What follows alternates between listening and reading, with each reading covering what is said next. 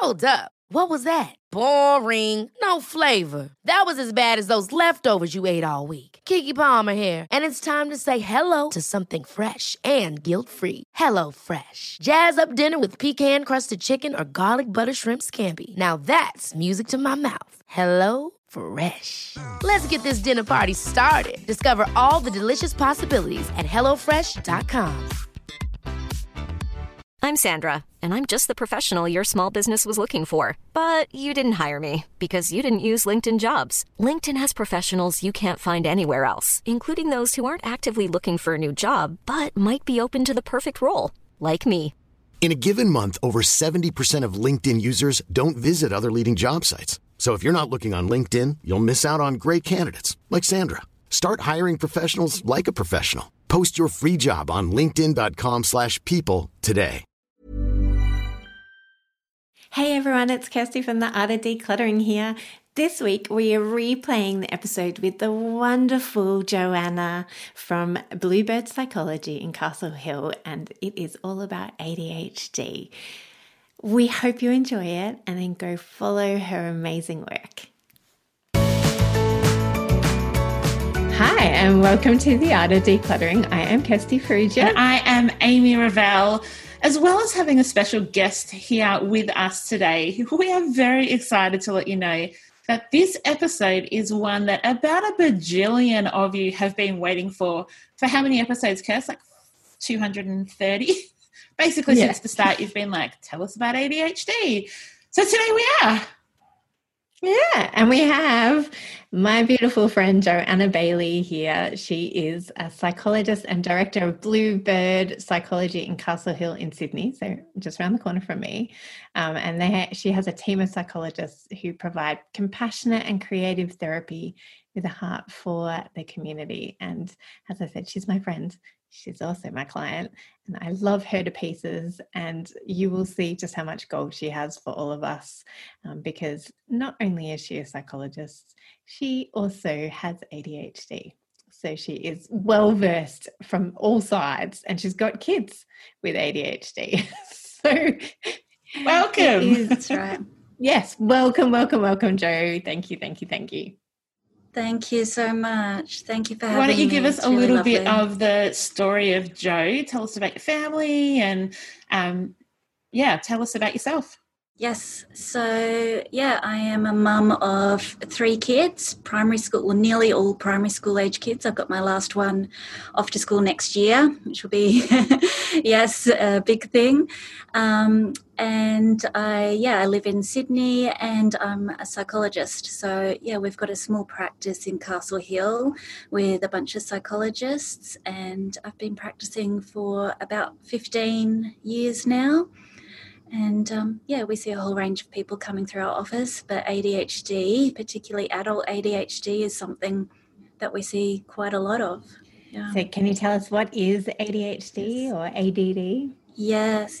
So the Diagnostic Statistic Manual likes to change around terminology quite a lot. So there used to be this terminology of ADHD, Attention Deficit Hyperactivity Disorder, and ADD, Attention Deficit Disorder, to distinguish between the people who are hyperactive and the people who are non-hyperactive.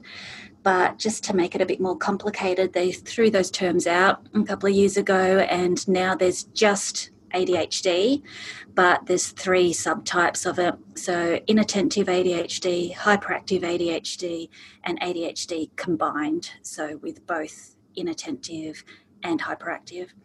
So it's basically a neurological difference. So like any other kind of neurological difference you might have heard of, like autism or dyslexia or dyscalculia, dyspraxia, even Tourette's syndrome is kind of classified as a neurological disorder. It's quite a common one out of all of the neurological disorders. At the moment, diagnosed people, it's coming up at about 5% of the population worldwide, so it's very common. It's an inherited trait, so there are some people who get it through some forms of illness or brain injury, but for most people it's inherited. It's genetic, so if one of your parents has it, if one of your kids has it, it's very likely that other people in your family will have it as well.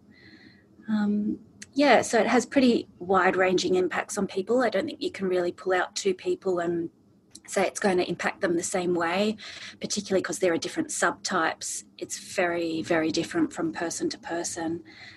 But there are some key kind of identifiers of ADHD around difficulties with focusing, difficulties with memory and emotional regulation, and difficulty kind of activating yourself into action. All of those sorts of key things that can come up. I know when I was going through school, there was a lot of boys being diagnosed when I was at school. So we're talking like 25 years ago. Yeah. And then as I've become a parent, there's been lots of children of both genders being diagnosed. And now that I've just turned 40, so many of my friends and mums that I know and dads that I know are being diagnosed as adults. Yes. How has the recognition in the field changed of ADHD over the last 25, 30 years? It's been pretty huge. So originally it was really considered a childhood condition, and they even thought that most people would grow out of ADHD. But when you consider it's a neurological difference that you're born with, that becomes a problematic sort of theory, right? You can't just grow a new brain. So some people really do learn how to manage it really effectively, and their symptoms, their traits might be really, really manageable in adulthood. But for most people, it is lifelong. It's interesting when you look at the studies that were done like right back when ADHD kind of came out as a diagnosis, they were all done on young boys. So the actual criteria for what sort of symptoms are required to meet diagnosis, they were all based off children and only male children. So it skewed the diagnosis quite a lot early on.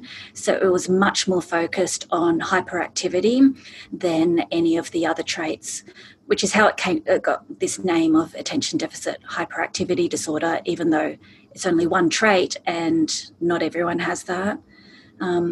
So now they're broadening the research, and you can see that the more research they do, the more the numbers of males to females comes towards the 50-50 line, and we highly expected it is going to be a 50-50 condition. We just need to broaden our view of how it affects girls differently to boys. And then the other big change was really starting to recognise that it is a really lifelong condition. People may learn to manage it a little bit like autism spectrum disorders, but it is neurologically part of who you are as a person. So on that difference between the manifestation of this in girls and boys, what does that, and I know everybody's unique, my favourite saying in the whole wide world. Yes. But how does it present differently? How do girls and women present differently to boys and men with ADHD? Absolutely. So, there will always be some people who don't fit this rule, but as a really general rule, girls and women will be much more inattentive rather than hyperactive. So they are the daydreamers, the lost in space people. They can often be quite intelligent and quite creative, and also quite good at masking their symptoms as well. So putting a lot of effort into kind of appearing quite normal, appearing quite neurotypical, but then you see high levels of exhaustion because of that. So real burnout. You'll see a lot of perfectionist traits. You'll see a lot of women who buy, who really love the idea of being organised and will buy every box, every label, everything out there. But these sorts of goals are just unattainable because of the effort that has to go into keeping life that perfect. Often girls and women, they'll go under the radar. They won't be diagnosed until they hit some kind of increased pressure or crisis in their life. So we'll see a lot of girls get diagnosed when they go to tertiary education, or when they have children, or when their career becomes quite serious, because they've been chugging along with all of their coping strategies, just trying to get by, and now the pressure goes up. It's it breaks through their capacity and they burn out very quickly. So, yeah, women and girls, I see that they're kind of a lot more undercover a lot of the time. Oh, no, I was just going to say, which is the majority of our listenership is women. And obviously we parent, lots of them are parents of girls and of boys. And so, and it's been my personal experience with my daughter who has ADHD, that it is it presents very differently. And I also suspect that my son might be sitting on that spectrum as well. So, and he is even more inattentive than so. Yes. And I wanted to talk about also, sorry, Amy, I also wanted to say that talk to us about that aspect of being diagnosed late in life, like Amy said, that later, not late, later in life, and that it is often when our children get diagnosed that when we're assessing them, we can see the traits in ourselves or in our partner. And that's why it is often a genetic disorder, isn't it? So can you talk to us about that too? Yeah. So I guess it's like any other kind of genetic disorder. As soon as one person in the family gets a diagnosis, everyone else kind of stops and looks around a little bit as to, where did that come from, right? It has to have come from somewhere. It's very rare circumstances where it's not genetic. I think often when our children or our sibling, our parent, our cousin gets a diagnosis, we will kind of pause and think about the condition maybe in depth for the first time, whereas originally we may have thought, that's other families, that's not us. So really starting to recognise, okay, maybe that is something that's going on for us. And as part of the assessment, particularly for children, there often is a lot of questions of parents. So you do have to become a little bit more reflective about your own upbringing, your own personality, your own struggles. And so, very often a parent will come across their own diagnosis in that process. Jo, if someone suspects that their child or their partner or their mum or themselves might have ADHD, but they're coping quite fine, is there an advantage to going through the diagnostic process? Or is your recommendation actually, if everything's going fine, let it bubble along? Yeah, I think it's great to have awareness of the way our brain works, because if we don't have that awareness of why our own brain functions the way it does, we come up with other explanations for why we do things. Yes, very self-critical. Yes. Particularly for women, our explanations are always we're quite down on ourselves. I'm just stupid, I'm just unorganized, I'm just lazy, I'm just not good enough. And I think that leads to so many secondary issues, so many secondary problems. So for most people, there is an enormous weight off their shoulders when they realise that there's a reason why I find these things hard, and that doesn't mean there's anything wrong with me. It just means my brain functions differently. That can be enormously helpful. As to what they do with that information, that's going to be different for everyone. Some people will feel like it's having enough of a functional impact that they really want to seek out some support. And that could be seeing a psychologist, seeing an ADHD coach, trialling medication. There are lots of different options. But even if they decide they don't want to do anything about it, I think it really shifts the way you see yourself, and you start to act in a lot more sort of practical ways around your difficulties rather than just letting them stew, letting them grow. It also provides lots of grace for other people in relationship with those people to know a diagnosis. If you're a parent, knowing that your child actually has ADHD and there's nothing they can do about the way that their brain is constructed, you have to extend a lot of grace to them. And if you're married to somebody like that, or you're in partnership or business partnership, or you've got an employee or an employer or any type of relationship, knowing something about somebody gives you that awareness that you might need to extend grace to them, or have grace extended to yourself if it's you with the diagnosis as well. Absolutely. It's incredibly valuable for relationships. Yeah. So tell us a little bit about ADHD and executive functioning, or maybe explain to our listeners what executive functioning is and kind of what that encompasses, and then how ADHD plays into that. Yeah. So executive functioning is some of the actions that our brain takes, some of the purposes of our brain in order to organize our thoughts, organize our memory, organize our behavior, to self-regulate, to monitor our own actions, to assist with memory and memory recall, to manage a lot of our emotional regulation, our effort, our alertness, our focus. So it's kind of like it's the really organized part of our brain. It's the part of our brain that can really make sense of things and turn it into action, to turn that inner work into some kind of helpful action.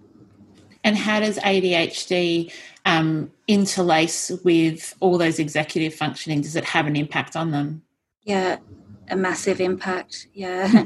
So, there are a lot of different disorders that have an impact on different parts of our executive functioning.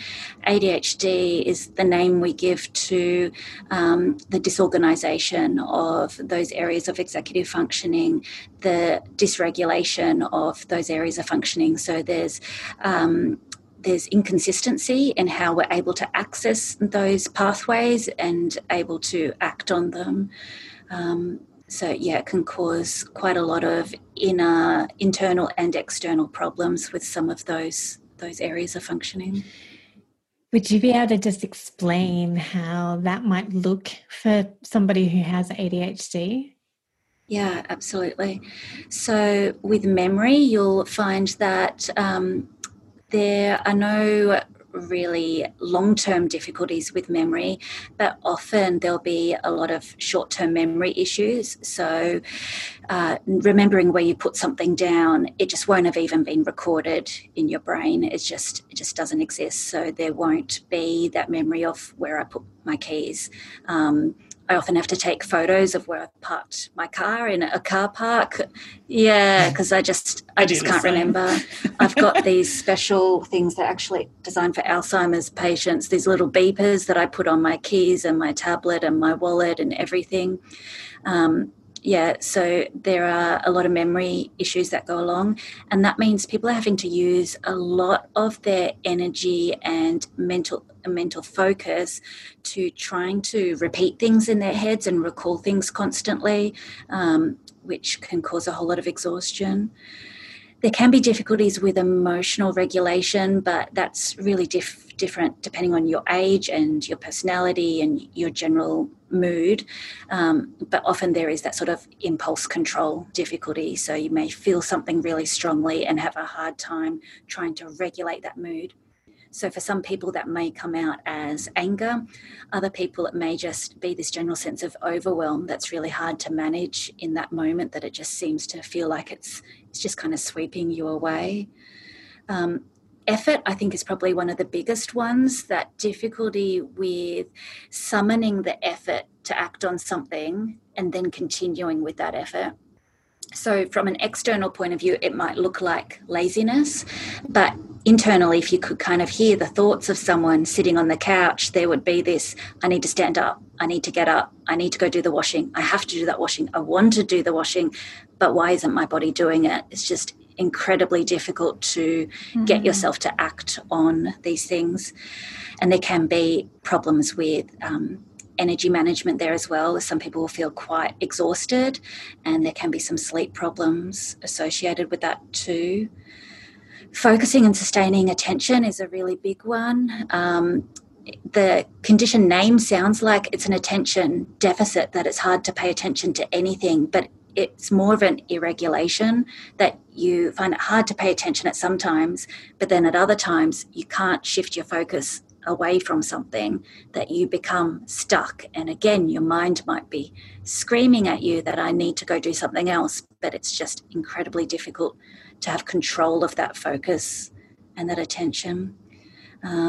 And I think activation, just sort of being able to prioritize different things, being able to organize time, that it's really hard to kind of put the pieces in place. Most people with ADHD are highly intelligent. They know what they need to do, but actually sorting through the mess to put the puzzle pieces in place to make family life or daily life work well will just be like, trying to knit a jumper in a snowstorm. It's just, you might know how to knit, but it's just too difficult, right? It's just overwhelming. Yeah. I had a client that I saw just this afternoon, Joe, that said to me, I feel he was asking for help in a lot of different areas. But one of the things he said is, in the morning I wake up and I know that by 9 o'clock I have to have the kids to school. They should have eaten, their bags should be packed, lunch should be made, and I should be ready for work. And he said, but I just have no idea of what order any of that should happen in. Yeah. And he said, can you just write me a schedule? 7 o'clock, get up. 10 past 7, give the kids a bowl of cereal with milk in it. And so he was saying to us, I just need you to, he said, I will follow it. Like, he's a really smart guy. I'm going to follow it every step of the way. And it's just clicked to me then that that's possibly one of the ADHD symptoms. He's not diagnosed, but it just makes sense to me. Yeah, often you'll see this kind of inconsistency in skill level, like somebody is so good at X, Y, Z, but there's just this skill that just doesn't seem to measure up to their level of ability, and it just doesn't seem to make sense. And that is often a disturbance with executive functioning, that they can be highly skilled, highly intelligent, but their brain is putting barriers in the way for them to be able to use some particular skills. So fascinating. So what I know with my daughter, we tell her that she's got a superpower brain. And so what are some of the benefits? Like what are some of the benefits? What are some superpowers of having ADHD? Yeah. There's always been a bit of debate about whether we should call ADHD a disorder or an illness or just a difference. And I think the problems that come up with most people with ADHD are not so much internal, but it's the problems being in a world that isn't designed for ADHD. And, ADHD is likely to have always existed in humanity, but there were people who were really able to find ways to make their lifestyle work with ADHD. They were probably the explorers, the inventors, the artists, but if they didn't have to fill out their taxes or organise their pantry or fill out school notes, then they were fine, So I think there are a lot of strengths. If we see ADHD as just a different type of brain, there's a lot of benefits to it. There are a huge amount of disadvantages, but I think the benefits, if you're aware of them, can be really lovely. So there is a bit of a stereotype of ADHD, people being quite creative. It's definitely not everybody, but I think there is that sort of out-of-the-box thinking.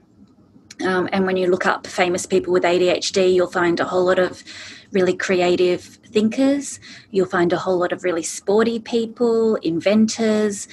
So there's that ability to think slightly differently. And I think that can be hugely advantageous. I think the dysregulation in energy levels can also mean that sometimes there are big spurts of motivation and energy. And so I'll find that I'll be working on something for ages and ages and not get much done.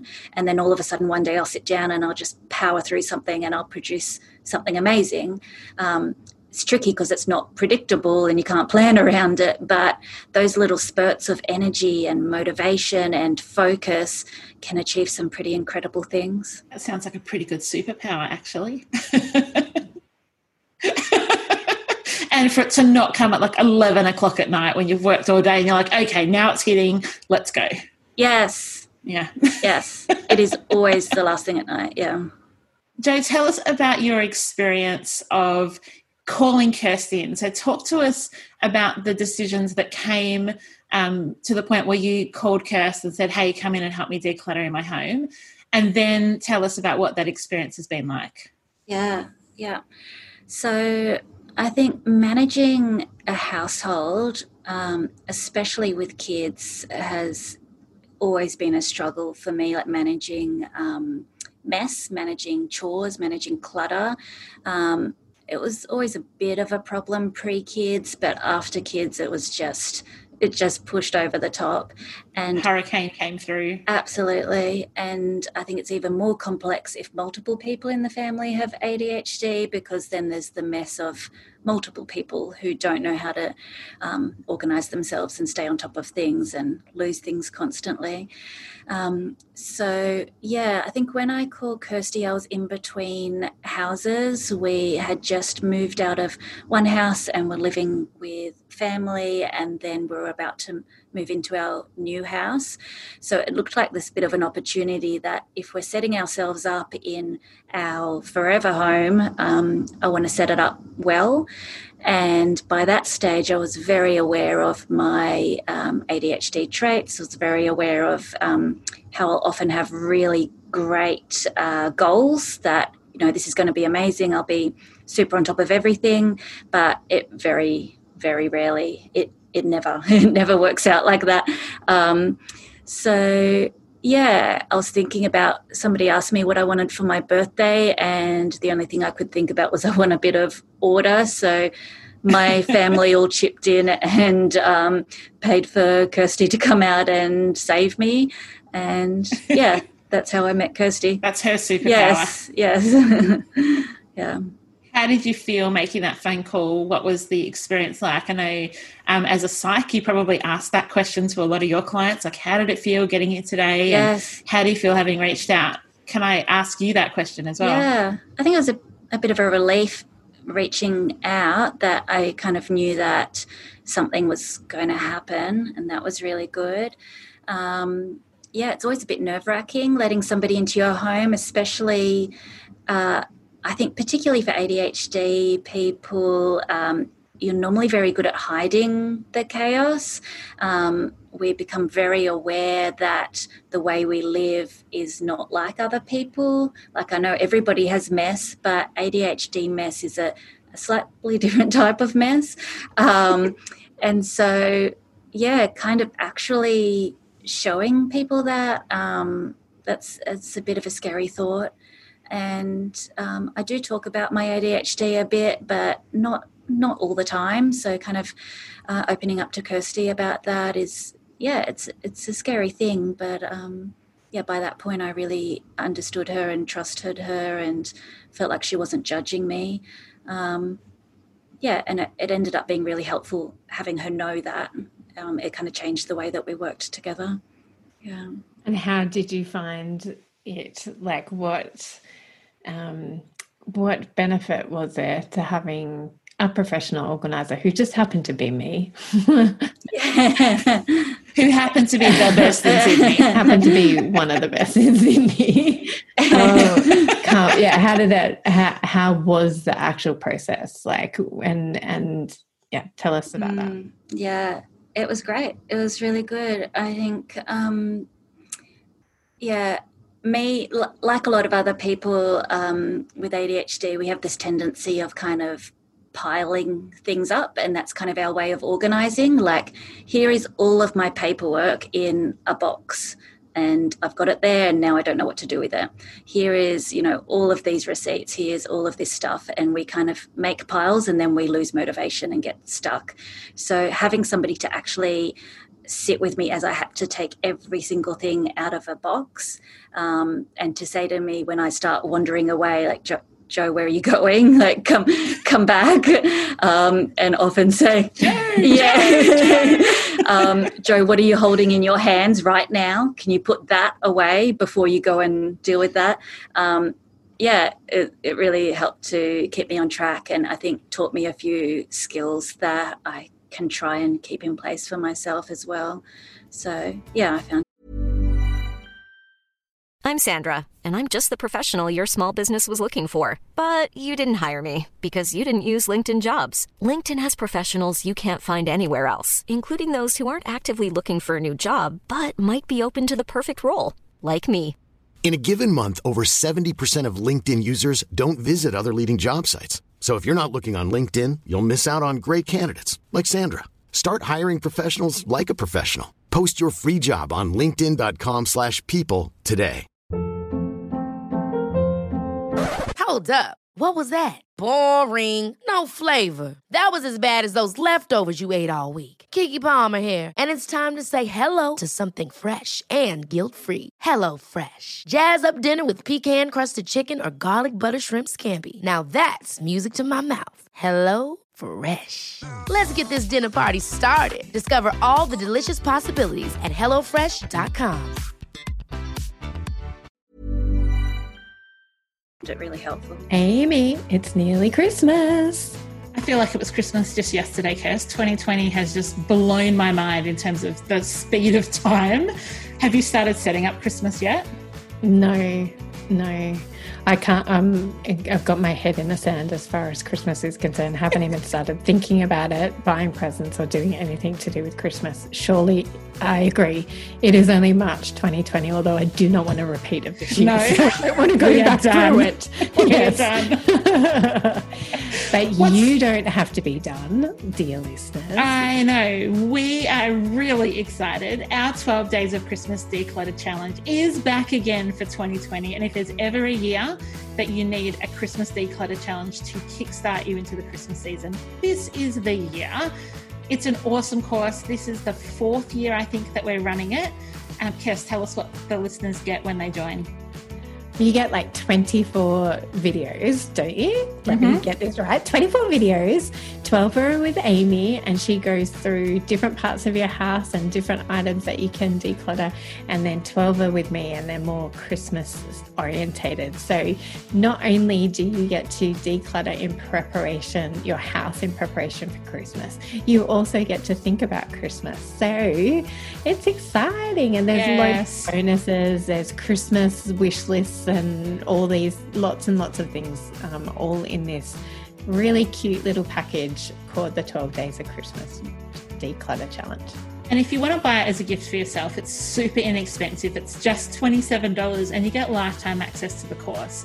In fact, someone came into our 2 million party the other day and said that the 12 Days of Christmas Declutter Challenge was the thing that started her on a journey to decluttering and has changed her life. I thought that was pretty incredible for a $27 course. You can do it at your own pace, which is awesome. The hacks in there for Christmas are just brilliant. You're absolutely going to love it. So, Kirst, where do they go? So head on over to our website, theartofdecluttering.com.au/Christmas, and you can sign up to the course there. We can't wait to hear how you go decluttering this Christmas. Come and join us. It won't be the same without you. What are some things that you've learnt to help you get organised and then stay organised as someone with ADHD? Yeah, so I think sticking to small areas at a time is really important, because I know I definitely have the tendency of looking at the whole and then just getting really overwhelmed. So focusing on one box or one coffee table, that sort of thing, or focusing on a short period of time. And I use timers quite a lot for myself and with my kids. So setting a timer for 5 minutes. If it's a task I really hate, setting it for 2 minutes. And then it's like I kind of almost want to challenge myself to see how much I can get done in that time. I kind of gamify quite a lot of things. So if I can't stick with one thing, I'll often write a list of like all the rooms in our house, and I'll tell myself I have to put away, 10 things in each room or something. And by keeping going through that cycle, it tends to stimulate my brain enough that I can stick with it for a bit longer. That's a great tip. I like that. Yeah, it's not very focused, so I don't know how Kirsty would feel about that, but it keeps me going. It's effective though. Yeah, it gets the job done and it keeps you stimulated, and Kirst would give it the double thumbs up, I reckon. I definitely would. Whatever works. Yeah, in the same sort of way of keeping myself stimulated, I think music is incredibly helpful, and I've kind of become addicted to audiobooks, to just kind of, you almost become a bit robotic. You just do what needs to be done because you're focusing on the audiobook. What I learned from Kirsty was don't put anything down. If you've picked something up, it needs to have a home now rather than just putting it back in the pile. And I think having a buddy, like, I can't be accountable to myself. It just doesn't work. I need to be accountable to someone else. I think that's really helpful when it comes to even kids and teenagers with ADHD. Like, if it means having a parent or an auntie or uncle or a nanny or someone, a professional organizer, come alongside just to provide that coaching, but that accountability, which some people are amazing at being self-accountable. I just happen to not be one of them. No, it does not work for me. And so it is important to have that. Yeah. Yeah. So I've got some good friends who will just come and sit on my couch while I try and get paperwork done or something, just so that if they see me wandering off, they can say, excuse me, what are you doing? Or if I'm cleaning out the pantry, they'll make sure I actually put it back in the pantry rather than leaving it all over the dining table, that sort of thing. So, yeah, having friends or family members or professionals that get you and can compassionately support you is really helpful. Yeah, and that's what Amy and I work with loads of ADHD clients, and it is it's always a joy to work with them because it makes our day interesting too. Like, it is, and it's fun. It's really helpful to us to be aware of it as well, like to when a client of ours discloses that they have ADHD, because we see traits of it, you know, like Amy's client today just saying, I need a list, like, even if he's not diagnosed and does not have ADHD, we can employ our tips and tricks for clients with ADHD with people who disclose stuff like that to us, because we're like, I get you. And I really, so I love working with ADHD clients because I love going, okay, come back to task. Come back to task. Yes. I'll sometimes say to my clients with ADHD, like, take off that hoodie with massive pockets because I know that you're going to squirrel things away in there as we go, and it's going to be distracting. Go put on a cardigan or something.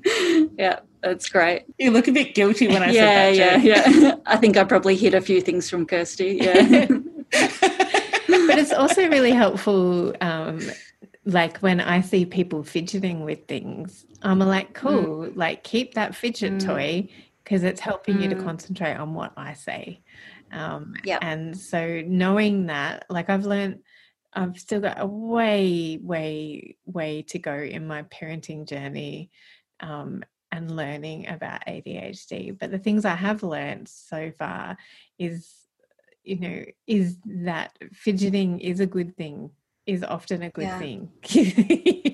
Amy holds up a fidget toy, and as Joe holds up a fidget and I've got this one in the other hand. Because like what I've learned is that it really helps my daughter to be able to concentrate on what her teacher is saying, and you two are able to concentrate on what I'm saying, or at least quiet. We're pretending. Quiet your own voices so that ordering your own thoughts so that you can answer questions or come up with questions. Absolutely. And I didn't know that before this journey. Well, it looks like it would be a distraction, doesn't it? And I think for most neurotypical brains it would be a distraction, but for ADHD brains, we call it sort of the monkey brain that just wants to play with something, it just wants to do something, and rather than letting the monkey brain just run wild and destroy our focus, if you give the monkey brain a toy, it sits in the corner and kind of settles down, and it frees us up to be able to focus on what we're doing. So being able to move around a bit, being able to fidget with fingers, or if I can't do that, I'm often just sort of scrunching my toes over and over, being able to kind of suck the back of my teeth or something to keep myself occupied helps me to focus. And it might seem like a distraction, but it does exactly the opposite. Yeah. It's just distracting for everybody else around you, not distracting. Yes. Yes. Yes. One of the things I've often talked to my psych about, and I'm not diagnosed, but we talk about busy fingers, quiet mind. Yes. And so for me, I have to be doing something in order to think. Otherwise, if there's a trillion things firing off all at once. And so sometimes when we've got clients that look into a space that is really overwhelming and that does have lots of clutter and visual disturbances, sometimes actually having someone come in with them and go, okay, we're going to exert energy, we're going to exert focused energy, and we're going to, I take lollies to all my sessions. So I have bags and bags of lollies in my work bag, because sometimes we've got clients that are like, I need to reward them every 3 minutes. You can have one lolly. Where are my lollies, Kirsty? Come on, Kirsty. I'll come next time I'll bring lollies. Yeah. But I think it is really helpful to, like, that busy hands that give the monkey a toy to play with, is decluttering can be that. It's just that sometimes you need a coach to come alongside and help you direct how that can be productive. Yeah, absolutely. What do you think? Yeah, and I think absolutely we need to keep our brain occupied. And on that sort of sense of looking at an overwhelming task, I think it's really important for any person with ADHD, but I find particularly for women to be aware of just how much shame and guilt and depression and anxiety comes out of ADHD. So very often what comes through my door is I've had long-term depression, long-term anxiety, but I don't know why. I don't know why I have that. And this sense that I can't keep up with everything, but I think I'm smart. I think I'm capable. What's going on? And so there's been this lifelong thing drilled into someone, especially women, because we've got these expectations on us to be organised, to be on top of things, to be multitasking, to work and have kids and all of this stuff. And when we can't keep up with that, we just start to assume I'm not good enough. There's something wrong with me. So, yeah, having somebody into your house, often the first sort of feeling is going to be shame that, you know, why can't I keep up with this? What's wrong with me? What are they going to think of me? And that's probably one of the biggest battles I see for women with ADHD is overcoming that shame. So perfect, because that's exactly what I was going to ask next. I was going to say that Yes. so many people have so much shame, and then that is just piled on with ADHD because we, you know, I'm speaking as if I do have it. I don't, as far as I know. But exactly what you said, like women have got shame poured all over us, and we pour it all over our own selves so much naturally that when we think that there's something deficient in us, when actually, you know, when we learn that actually it's just the way that our brains are wired, and that this is normal for 5% of the population or more. Absolutely. Then absolutely. Then that must be so. There must be some sort of freedom in that for some people. As a general rule, I see a huge amount of relief, and that's wonderful. And I think you often see shame come up around whatever matters to us most. And so, for example, my kids matter to me a huge amount. And so when my ADHD gets in the way of me being the kind of mum I want to be, like I lose a birthday party invitation or don't sign a school slip or have lost their shoe or, you know, something like that, then there is a great deal of shame there because I am not living up to my own expectations. But if I can own that as this this is something that my brain is not naturally good at doing, then I can come up with strategies. So my kids know that if they get a note, it has to go on the pin board because mum does not have a hope of remembering it. I've got friends at my kids' school that will often message me saying, hey, do you know it's Mufti Day tomorrow? And I'm like, thank you. My husband is School great. mum friends are the best. They're wonderful. Yeah, they get me. So, just being able to own it, and that way you can still really be able to live by your values and be the kind of person you want to be, but just in slightly different ways and with slightly different strategies to what other people might do.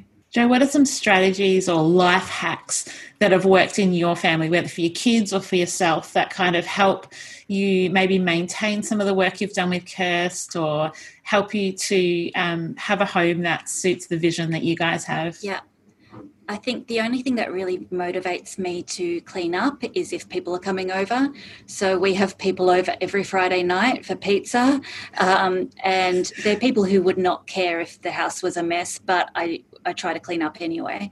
My husband's really understanding and will often just get the kids out and about so I can focus on cleaning, and we try to really gamify as much as we can. So if there's a huge pile of washing to be sorted, we get out 5 baskets and the kids have to dive in and separate clothes out into those baskets as fast as they can.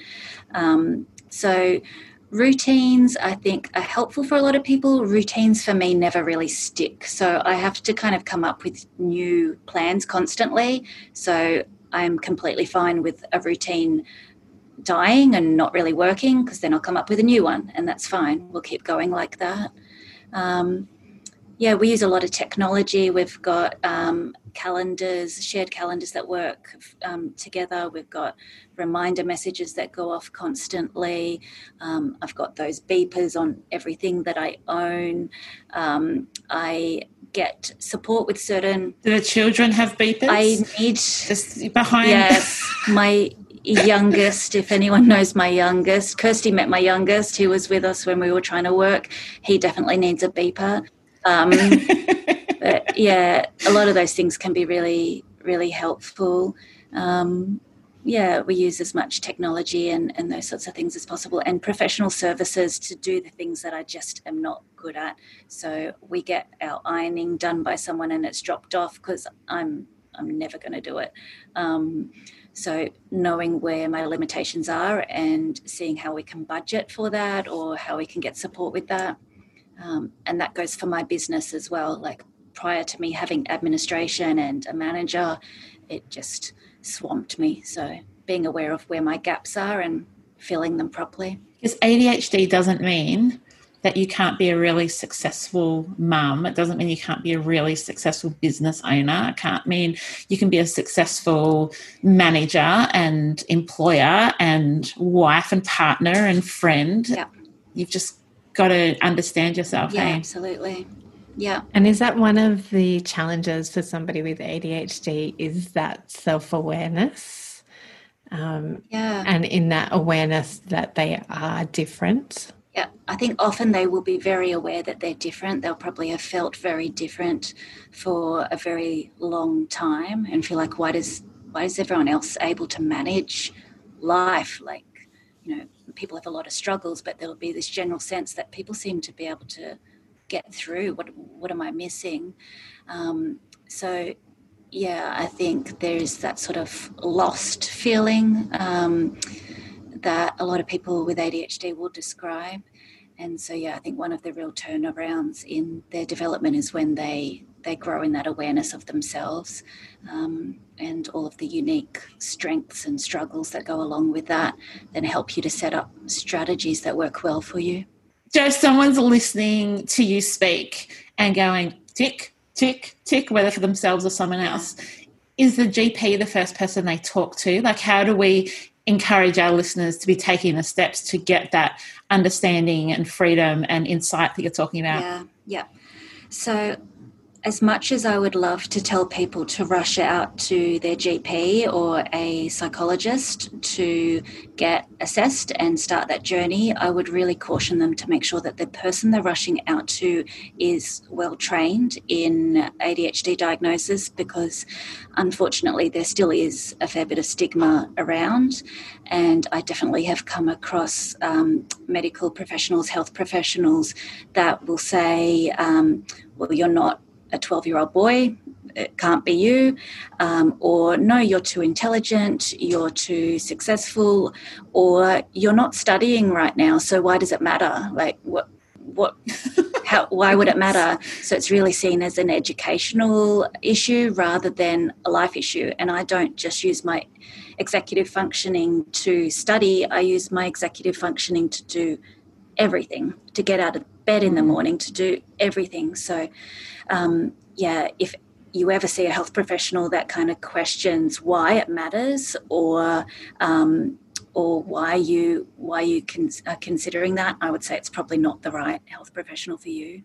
And that's not necessarily the health professional's fault. People can't be trained in everything, and that's okay.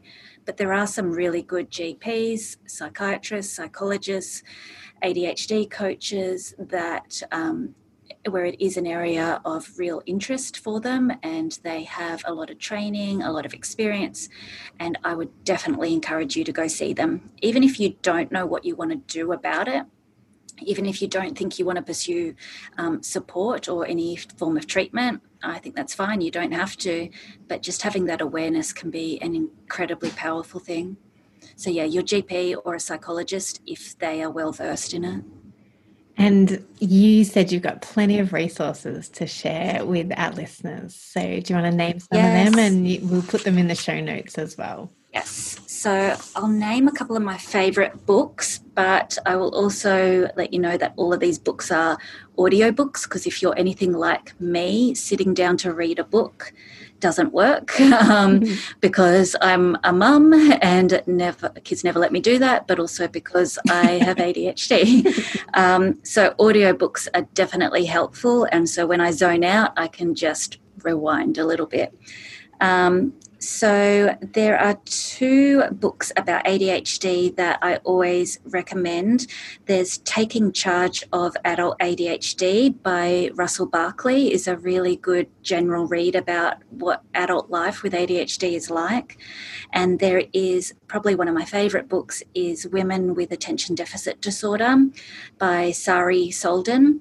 And she's written an amazing book about the unique challenges of being a woman with ADHD.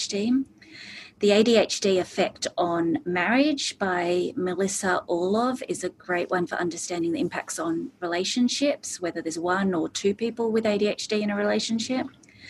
But then particularly around organising, there's one called ADHD Friendly Ways to Organise Your Life by Kohlberg and Nadal, and one that I quite like, Organising Solutions for People with ADHD by Susan Pinsky.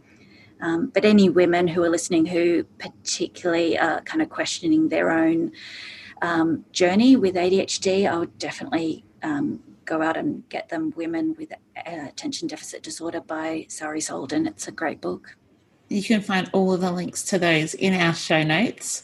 Joanna talked before about the autism spectrum. We also have an episode on that if you want to scroll back or search for it on our website. Jo, if people want to connect with you personally or with your business personally, do you want to tell us how they can find you? Yeah, so we're based in Castle Hill in New South Wales, but we also do telehealth at the moment. So we're seeing people from every corner of Australia. We have a website at bluebirdpsychology.com.au, and we're on Facebook and on Instagram. So yeah, you can find us there, and feel free to ask me any questions about ADHD, or if you need help finding a specialist in your area, I'm more than happy to help with that search. And Jo, is there anything else that we haven't covered off on that you think would be helpful for our listeners to know about ADHD or about living with ADHD and organising with ADHD? I think a lot of people get really stuck on the idea of medication for ADHD, and that can be a really scary and a really controversial thing. So I'll just say, don't let that put you off seeking out information. ADHD is a neurological difference like any other, and medication can make life-changing differences for some people, and for other people it just doesn't gel with them at all. So I would just stay really open to that as an option if it is recommended to you, and if it doesn't work for you, that's not a problem. You don't have to go down that route at all. But there's a lot of really sort of rubbish news out there about ADHD. I just wouldn't go too far down that rabbit hole because it will just be quite dangerous and unhelpful. Make sure you're reading accurate information about ADHD. Been so lovely having you on our podcast. I adore you. You know that. I hope you know that. And we really appreciate your knowledge and your personal experience living with ADHD and parenting ADHD kids. So thank you so much. Thank you, Jo. It has been incredible. I'm sure people will connect with you online, but also if you've got questions, of course, you can come into our community group, and hopefully there'll be others in there with a similar experience that can share their stories as well. Yeah. So thank you, Jo. No Thanks, Kirst. Thanks for having me. You're welcome. Pleasure. A review. Thanks, Kirst, for another episode. You've got a review. I always forget the review. Go. We've been getting so many. It's awesome. People are actually following the red cards and blue cards. This one is exactly that, I think. So, okay. Soon to be mum of two appreciates your help. So I've been listening to your podcast for a while now, and it's made an absolute difference in my life. I decluttered my bedroom recently after listening to the sleep episode, and this 6-month pregnant mama has actually been getting some decent sleep. So thank you. Woo! I love all the little tips and tricks that help me keep the house functional so I don't lose my mind prior to having 2 kids. Listening to you both is one of my favorite things to do while doing the daycare drop-off. I'm hoping that my 2.5-year-old will start taking some of it in too, so he can start contributing, considering he makes most of the clutter. Love your work, ladies. Stay awesome. And that's from She Baz Mum. Thank you for that review. So maybe this week, if you have ADHD or someone in your family has ADHD, it's your week to leave a review. And because we know that your executive functioning might forget about that, we're going to do this. Hey, Google, set a reminder in half an hour to leave a review for the Art of Decluttering podcast. So hopefully that helps you all. And if not, worst case, you're going to get in half an hour. If you've been scrolling through your phone, you'll get a little reminder that half an hour's gone by. Again, thank you, Jo. We loved having you on, and we can't wait to hear from you, our listeners, about any light bulb moments that have gone off for you while listening to this podcast. So we can't wait to hang out with you again next week. See you next week. Bye. Bye. Thanks for joining us. If you've learnt something awesome today, we'd love you to leave us a review on iTunes or Facebook so others can find our podcast too. Don't forget you can see the show notes in your podcast app or over at our website, artofdecluttering.com.au. So if there's anything you want more info on, check it out there. If you'd like to join our supporter community, you can do so over at patreon.com/theartofdecluttering. We hope you have a great rest of your day and enjoy the freedom. We acknowledge the traditional owners of country throughout Australia and recognise their continuing connection to land, waters and culture. We pay our respects to their elders past, present and emerging. Ever catch yourself eating the same flavorless dinner 3 days in a row? Dreaming of something better? Well, HelloFresh is your guilt-free dream come true, baby. It's me, Keke Palmer. Let's wake up those taste buds with hot, juicy pecan-crusted chicken or garlic butter shrimp scampi. Hello Fresh. Stop dreaming of all the delicious possibilities and dig in at HelloFresh.com. Let's get this dinner party started.